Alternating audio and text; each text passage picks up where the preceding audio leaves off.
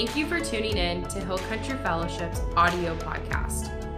We hope you're encouraged and inspired as you listen today. We're in the midst of our Acts Part 2 series in chapter 20 today, and then we're going to take a break next week. But what a great place to have a missions conference right in the middle of the book of Acts, right in the middle of what Paul was doing back in the day. And in Acts 20, we pick it up. He's already in the midst of his third mission trip, his final mission trip that we have record of. And we see that in this book, in this chapter, Acts 20, that it takes perseverance to be a part of turning the world upside down. They were complained about and griped about by religious leaders that these guys here are turning our world upside down. It was a knock against them, and yet it was kind of like, thank you.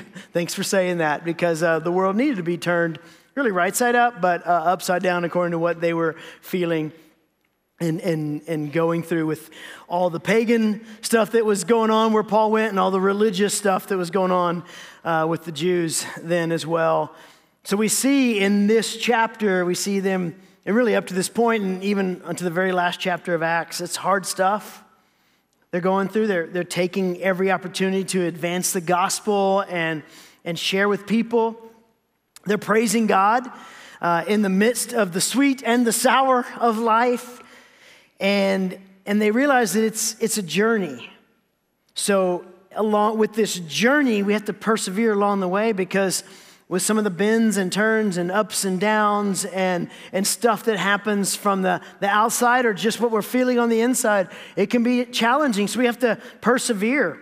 The journey of our lives has many twists and turns, where we've come from, where we're going, and everything in between. There's so much to all of it, and it takes perseverance. It takes being Spirit-led in all that we do. It takes a Jesus community that we're immersed in, that your family is immersed in order to live the life that Jesus has saved you and called you to live. And so our big idea today is, no matter what, live on mission. It's one of our core values. As we live on mission, we sacrificially and generously love, serve, and give here and around the world. And it's really the mission and heartbeat of Paul as he lived his life that we're studying so intently right now. It's on this particular mission trip that Paul's on that he probably wrote the book of Romans and 2 Corinthians. And in 2 Corinthians 11, he kind of gives a little overview of the stuff he went through. He says, I traveled a lot.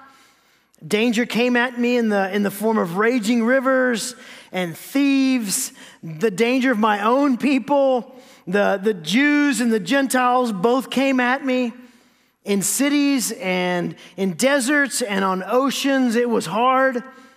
I had fake friends along the way who said they loved and followed Jesus, and they really didn't, because they were all about themselves, and they attacked me in the midst of it. Paul went through all of that, and he persevered because his eyes were on Jesus the whole time, the Savior who arrested him on a road to go torture people, just like he had the sadness of having to deal with himself. Jesus saved him in the midst of his own pride and arrogance. And it's funny because in spite of all the difficult times that the Holy Spirit promised Paul, because he said, these things are coming.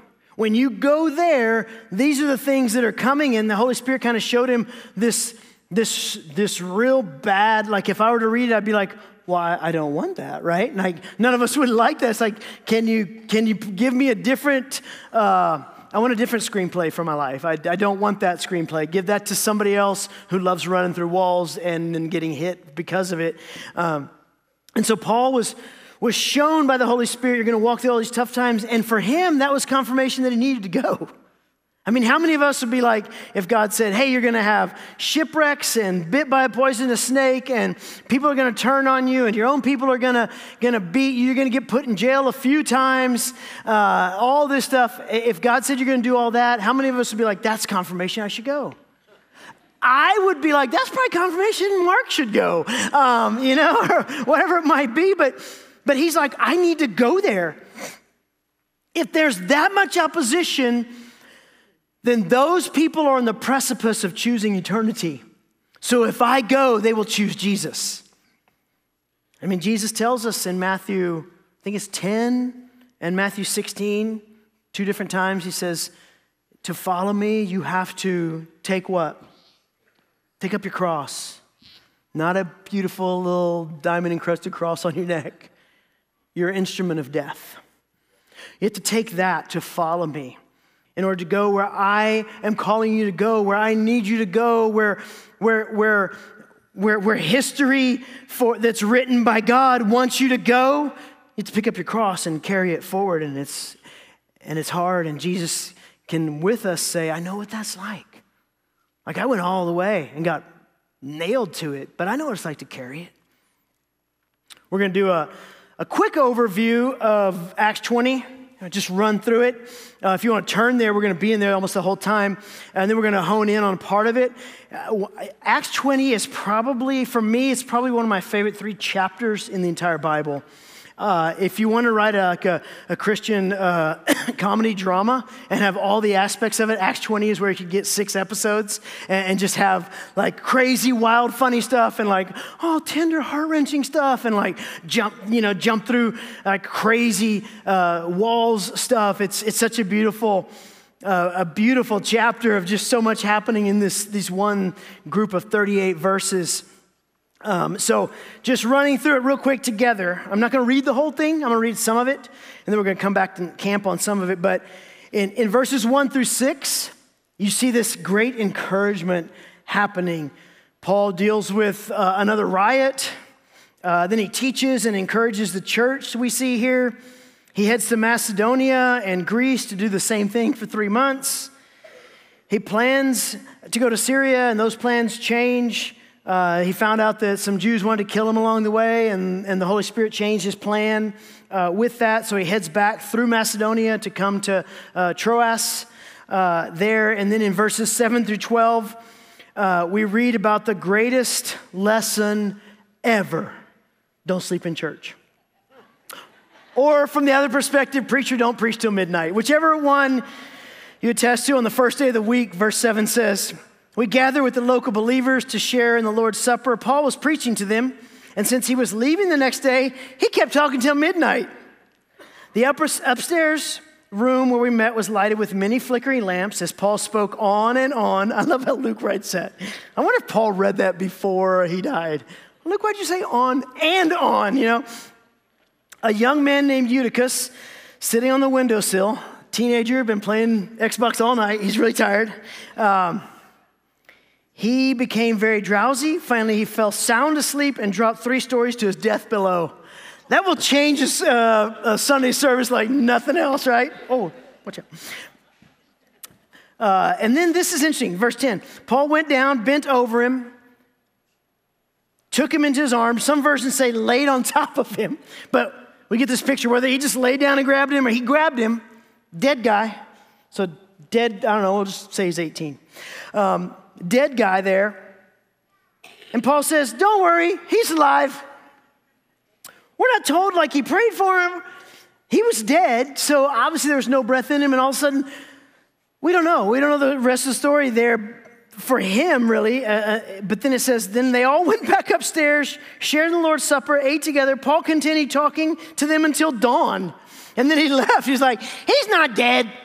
Let's go eat, and I'm going to keep talking. I got 5 hours left, right? Meanwhile, the young man was taken home unhurt. Everyone was greatly relieved. Just such an interesting story. I love the Bible because it doesn't just give you all these like just nuts and bolts, to-do lists and stuff. It has real stories.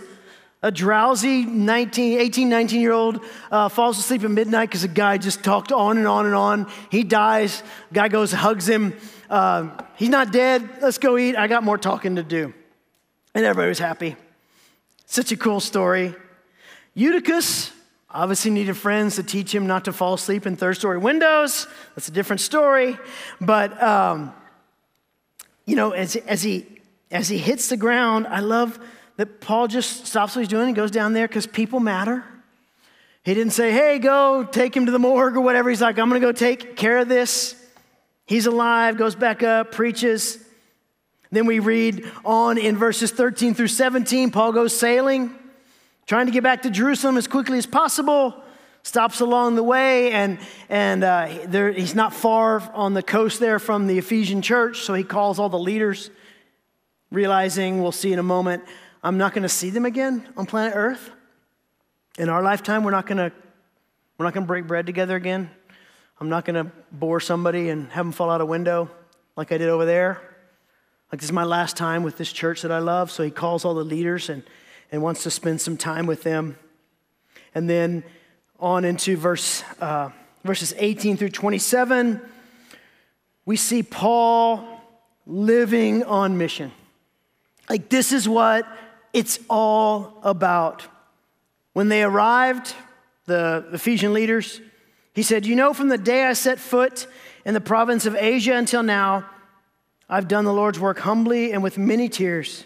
I've endured the trials that came at me from the plots of Jews. I never shrank back from telling you what you needed to hear, either publicly or in your homes. I've had one message for Jews and Greeks alike: the necessity of repenting from sin and turning to God, and of having faith in our Lord Jesus. And now I'm bound by the Spirit to go to Jerusalem. I don't know what awaits me, except the Holy Spirit tells me that in city after city, jail and suffering lie ahead. But my life is worth nothing to me unless I use it for finishing the work assigned me by the Lord Jesus, the work of telling others the good news about the wonderful grace of God. And now I know that none of you to whom I've preached the kingdom will ever see me again. I declare today that I've been faithful. If anyone suffers eternal death, it's not my fault. For I didn't shrink from declaring all that God wants you to know. And then in verses 28 through 38, we see that relationship and community is precious. So guard yourselves and God's people. Paul tells them, Luke's writing it. Feed and shepherd God's flock, his church, purchased with his own blood, over which the Holy Spirit has appointed you as elders. I know that false teachers, like vicious wolves, will come in among you after I leave, not sparing the flock. Even some men from your own group will rise up and distort the truth in order to draw a following. Watch out. Remember the 3 years I was with you, my constant watch and care over you night and day, and my many tears for you. And now I entrust you to God and the message of his grace that is able to build you up and give you an inheritance with all those he has set apart for himself. And then he goes on and he talks about just living a giving life. And he mentions Jesus. He said, remember the words of Jesus, it's more blessed to give than receive. And then in verse 36, when he finished speaking, he knelt down and prayed with them. They all cried as they embraced and kissed him goodbye. They were sad, most of all, because he said they would never see him again. And they escorted him down to the ship. And he gets on and he moves forward in his mission trip there. One thing I want to just highlight here before we go and kind of hone in on some verses before this, but verses 28 through 32, Paul's talking to leaders, elders, the church leadership, and one of the things I love about this church is that this is who we as HCF leaders and elders and pastors aim to be. We're appointed by God. We're led by the Holy Spirit. And we share mutual leadership together. And it's just such a safe place to be because it's not one person in charge of everything, making all the decisions, and a bunch of people around them that just say, yes, yes, yes, whatever you want. It's mutual leadership assigned by the Holy Spirit, approved by the church body, and humbly sharing and giving their lives away as they lead a church. That's the kind of church leadership Paul was talking to there as he was really encouraging them. In verses 18 through 25 that we read about a little earlier, we see that persevering can be tough. Paul says all the kind of tough things that I've gone through and the tough things the Holy Spirit says are ahead, and I don't even know what's happening in Jerusalem when I get there. And I think there's three lessons we really learn from verse 24. Verse 24, Probably one of my favorite verses in the Bible. It was one of my motivators when I became a missionary all those years ago.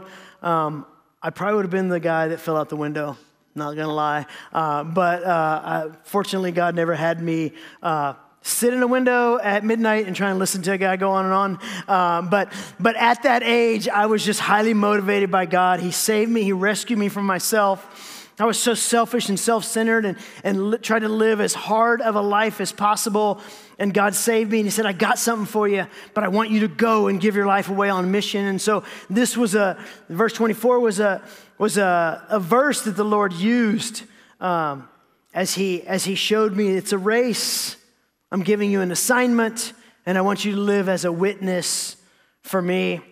Paul writes, my life is worth nothing to me unless I use it for finishing the work assigned me by the Lord Jesus, the work of telling others the good news about the wonderful grace of God.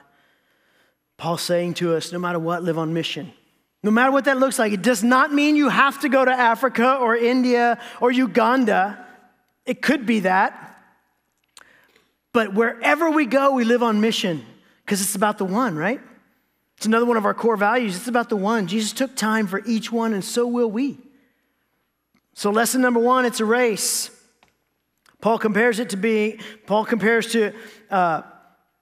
living on mission to this race. He says finishing the work, or some versions say running the race or running the course. Jesus told him to run this race. And Paul says, I've done it and I'm doing it. I don't know how much longer I've got, but I'm gonna keep running as hard as possible. And we as a church family, we run it together. We're not competing against each other in this race. We're running the race as a team. And there is an opponent called the world, and there is an opponent called the enemy who wants to trip us up, get us on bunny paths, get us thrown off course or tripped up and not feeling like, running anymore because I got a little blood on me or whatever it might be. But we don't run against one another, we run with one another so that when I do trip up, it's easier to get up because everybody running this race is with me and for me, ultimately for Jesus. The enemy in the world, they don't even get in the race really. They're just on the sidelines doing mean things. Community matters. When Paul says you're running a race, this is you finishing the work. The work is a church family, a small caring community, people in it together. He talks about this in the book of Galatians that he writes. And in this, in Galatians chapter 5, he's talking about freedom in Christ. We've been set free to live a free life. And he says, don't get bogged down by rules and religion and the things you once did or the things that religious people want you to do. Don't get off track that way. Don't try to do things that you don't need to do in this race. Like, who would run a race and be like, I'm going to pick up as many weights as I can along the way? Nobody. I mean, maybe if you're like a Spartan racer and it's like, I love this, that you're not even real. There's something wrong with your brain. But like we run this race and we want to run unfettered, like he says in Hebrews. But Paul says, you were running the race so well. Galatians 5:7. Who has held you back from following the truth? This is why community matters so much, because we can get off track or off pace or way down. So what does your community do for you? What does the community that loves you and that you love do for you? Does it encourage you and help you be more like Jesus? Or does it distract you and cause you to aim for things that are not a part of the race? That race that God has for you. To live in truth, to be at peace, to have an abundant life. Does your community help you live that out? If they don't, you either need to get them all saved and on track, or you need a new community. And if they do, praise God, live that out. That's what you're called to live. As I grow older, I think more about finishing the race. I think it's natural for anyone who, as they age, they're like, hey, I don't know if I can see the finish line, but it's there. It's a lot closer than it was 30 years ago. And I know that for me, I've certainly run with great bursts of speed at times. I've run really, consistently at times. I've run with great energy. I've run carefree at times. I've stumbled and bumbled along the way. I've had my fair share of cuts and bruises and getting into an off-beaten path and being like, where'd the track go? Some of it brought pain and discomfort that I heaped upon myself or found myself in or whatever it might be. I've stopped and contemplated at times over the decades of running whether I should just tap out and wave the white flag. I've been intentionally tackled and beaten by people who claim to be running the same race, kind of like what Paul says. But Jesus and great community are the reasons that I have run well, I still run well, and I will run well until the last step I take. Jesus and great community are the ways that you run well in this race. There's no need to falter or stop before we get to the finish line. I know others who've quit. Some have fallen and stayed down. Some chose to start running an entirely different course altogether for some reason. Some got hurt and wounded and they just stayed there and they're like, I'm not going to do it anymore. Just not going to get back on track. For me, I look back and I say, praise God that people who love me and love him and the Holy Spirit help me run and run well. And I can thank God every day. If I struggle with finding something to thank God for in a given day, which I usually don't, I can always thank God for great people in the Holy Spirit who help me run well. In 1 Corinthians 9:24, Paul tells us, he says, everyone runs in a race, so run to win the prize. Don't just run just for the sake of running. There's something to run for. Run for the finish line. And I don't run with a grimaced heart or a grimaced face or a calloused heart in any way. I run and I will finish that race with joy. I'm going to enjoy it along the way and I'm going to really enjoy it at the end. It's going to be nice when I don't have to run that race anymore. But until then, I still have a lot of joy running it. I mean, what winner of a race isn't happy? You watch like some of these, I still don't get why they run marathons like in Boston and New York. I do not understand that, but they all look happy and they can come in first, 51st, or that last person who crossed the line and they're so full of joy because they just love the race and they love finishing the race. People who cross the finish line are full of joy. We're supposed to run with joy and finish with joy. In Hebrews 12, 1 and 2 that I mentioned earlier, we're encouraged to run the race without anything weighing us down or trapping us as we look up, eyes on Jesus.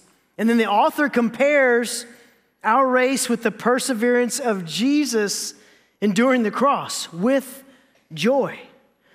Like, I know that my life is nowhere near as hard as what Jesus went through. Not even close. But the author of Hebrews says, just like what Jesus went through, with joy. And I'm like, not really. Really. But not really. Because it's just me in Central Texas. And no, the Word of God says you're enduring it with joy just like Jesus did. And I'm like, wow, Jesus is so cool. Like he's so humble and real. And he's like, I'm going to let you be compared to me. And I'm not even going to hold that over you. Like, I love that you're compared to what I go through. He's just that cool. He's not some high and lofty person saying, well, we'll say the words, but we really don't mean it. He's saying, you walk through this life, you run through this race, you endure through it all with perseverance, with joy, just like I endured the cross. It's a heck of a comparison. And God wants you to know that you can do it and that he's for you. So keep running. Second lesson is it's a job. It's an assignment. Finishing the work assigned to me by the Lord Jesus. I serve and I do his will. Now, I don't always like that because sometimes I feel less in charge of things. Or I feel like, hey, aren't you kind of using me to do your bidding, God? But I only think that way when I'm selfish and self-centered. Because when I focus on the one who died and rose again to save me, it gets me right on track with the job, the assignment given to me. When I know who I know and I listen to the one inside of me called the Holy Spirit, it's as easy as it gets to persevere. It's really not hard to persevere when you know that you know him and he knows you. And he's like, we got this. We can do this. Isaiah 41:10, we see a God who's for us. Don't be afraid, for I'm with you. Don't be discouraged, for I'm your God. I will strengthen you and help you. I will hold you up with my victorious right hand. It's God's battle to fight. So stay on course. A great servant wants to please the one that he faithfully serves. So where are you serving Jesus faithfully right now? If something comes to mind, praise God. Keep going.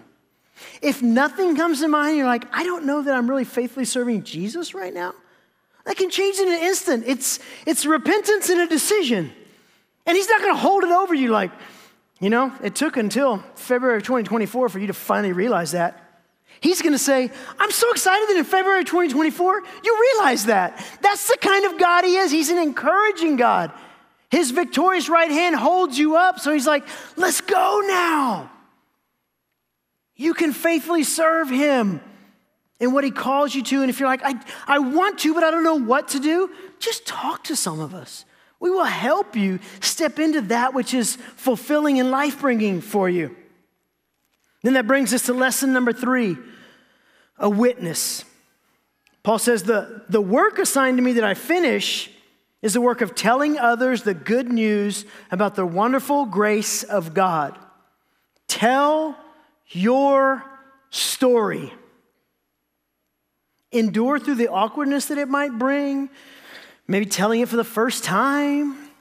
Maybe telling it to someone who's known you for a long time and you're like, they're just going to poke holes in my story. Let them poke holes in your story. That's conversation. And every answer you give is, Jesus just loves me. Jesus just did this. I don't get it all yet. I'm getting it more and more, but here's what I was, the mess of my life.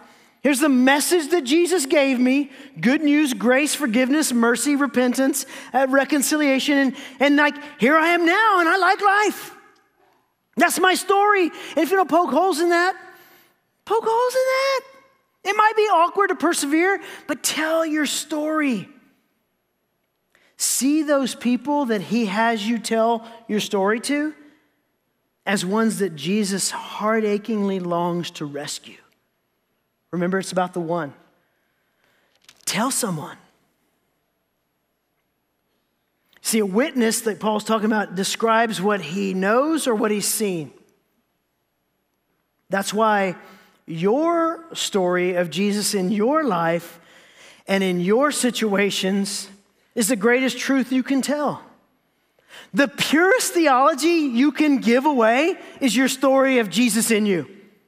Better than memorizing all of this and having an encyclopedia knowledge of, well, this is what the Greek and the Hebrew and the Latin, not that that's a bad thing. I say it like it's negative. I shouldn't say that. But you don't have to describe Hebrew and Greek and Latin. Tell your story. It's the purest theology there is.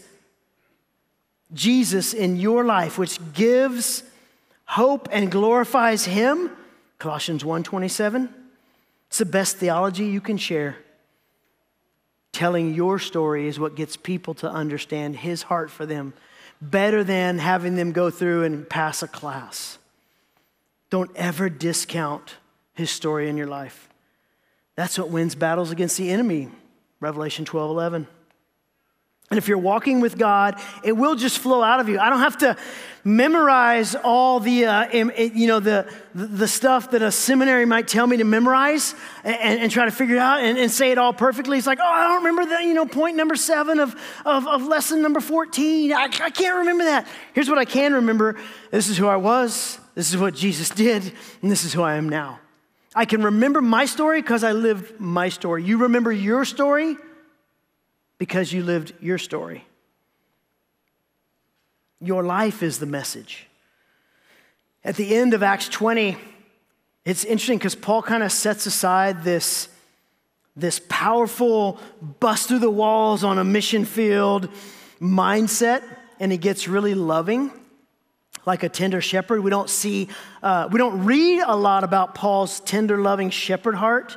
We see it a little bit with Timothy and Titus, and we see it kind of with the Philippian church, and then we see it here with the Ephesian leaders.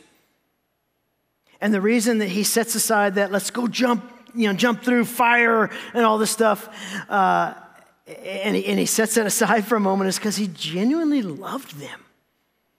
They were the mission. Not traveling or planting churches or assigning leaders. People are the mission. We live on mission about the one. And when I plant a church, it's for people. When I go on mission trips, it's for people. When I teach, it's for people. But I cannot lose the reality that people are the mission. Every time the Texas Ramp Projects builds a ramp for somebody who can't get out of their house, that person is the mission.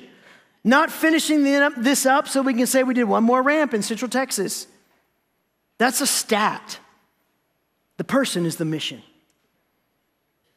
So Paul basically says, as he wraps it up, it's so much better to be a giving person as opposed to like a hoarder or a taker.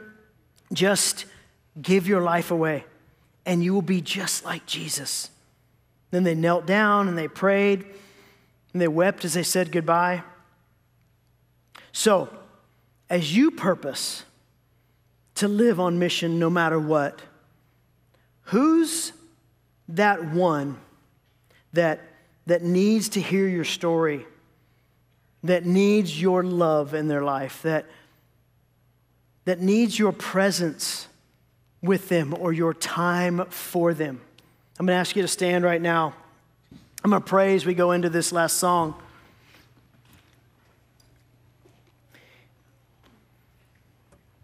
There's an individual, there's a couple, there's a family that God's saying, go and be with them, be in their midst.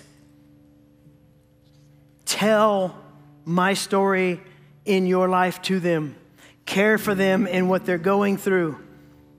Answer them as they look for direction. And you can do this because of Christ in you, the hope of glory. He gets the glory by how you live your life. He gets the glory by saving that person. But it's in you that they get the Jesus. You're Jesus to them. And I know you're not perfect. Yet you are. You are. The perfect one lives in you. But there's a couple, there's a guy who's just living hard, trying to make his mark in life. There's a girl, there's a lady just trying to find purpose in life. There's a couple that's just trying to figure it out. There's a family that is just spiraling in chaos, and they need you.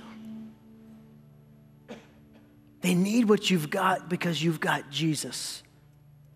So Jesus, we pray right now, and that couple, that family that comes to mind that we know already, that we need to go to, will you make it happen for us as we step out and step into what you've called us to? Would you help us to figure out the timing and the Holy Spirit strategy?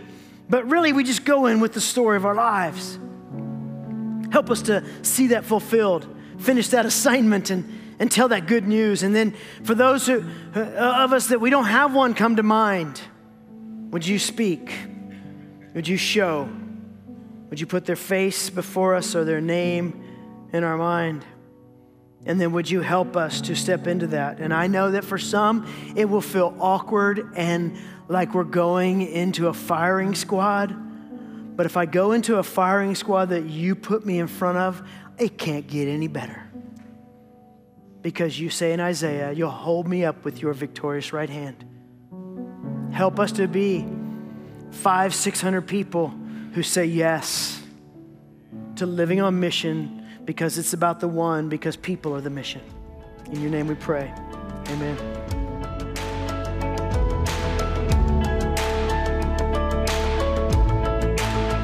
For more messages and full services, visit hcfburnett.org or the Church Center app, and connect with us on social media.